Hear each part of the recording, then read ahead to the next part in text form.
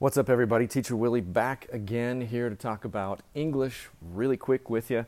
Today we're going to talk about the difference between emigrate and immigrate and migrate. This is something that many native speakers have problems with. They don't even know the difference. Let's talk about it. Emigrate is when you are focused on the country you are leaving or the place you are leaving. You use emigrate with an E. When you're talking about the country you're going to or the place you're going to, you use immigrate with an I. And you use migrate when you're talking about the movement itself. Some examples.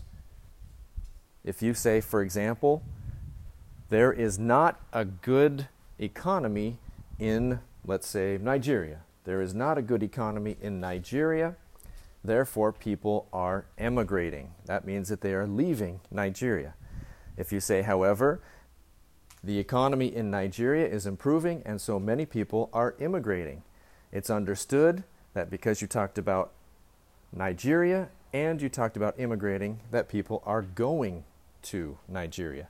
And if you say something like, monarch butterflies migrate from Canada to Mexico, it's talking about the movement and not necessarily going to or from a certain place.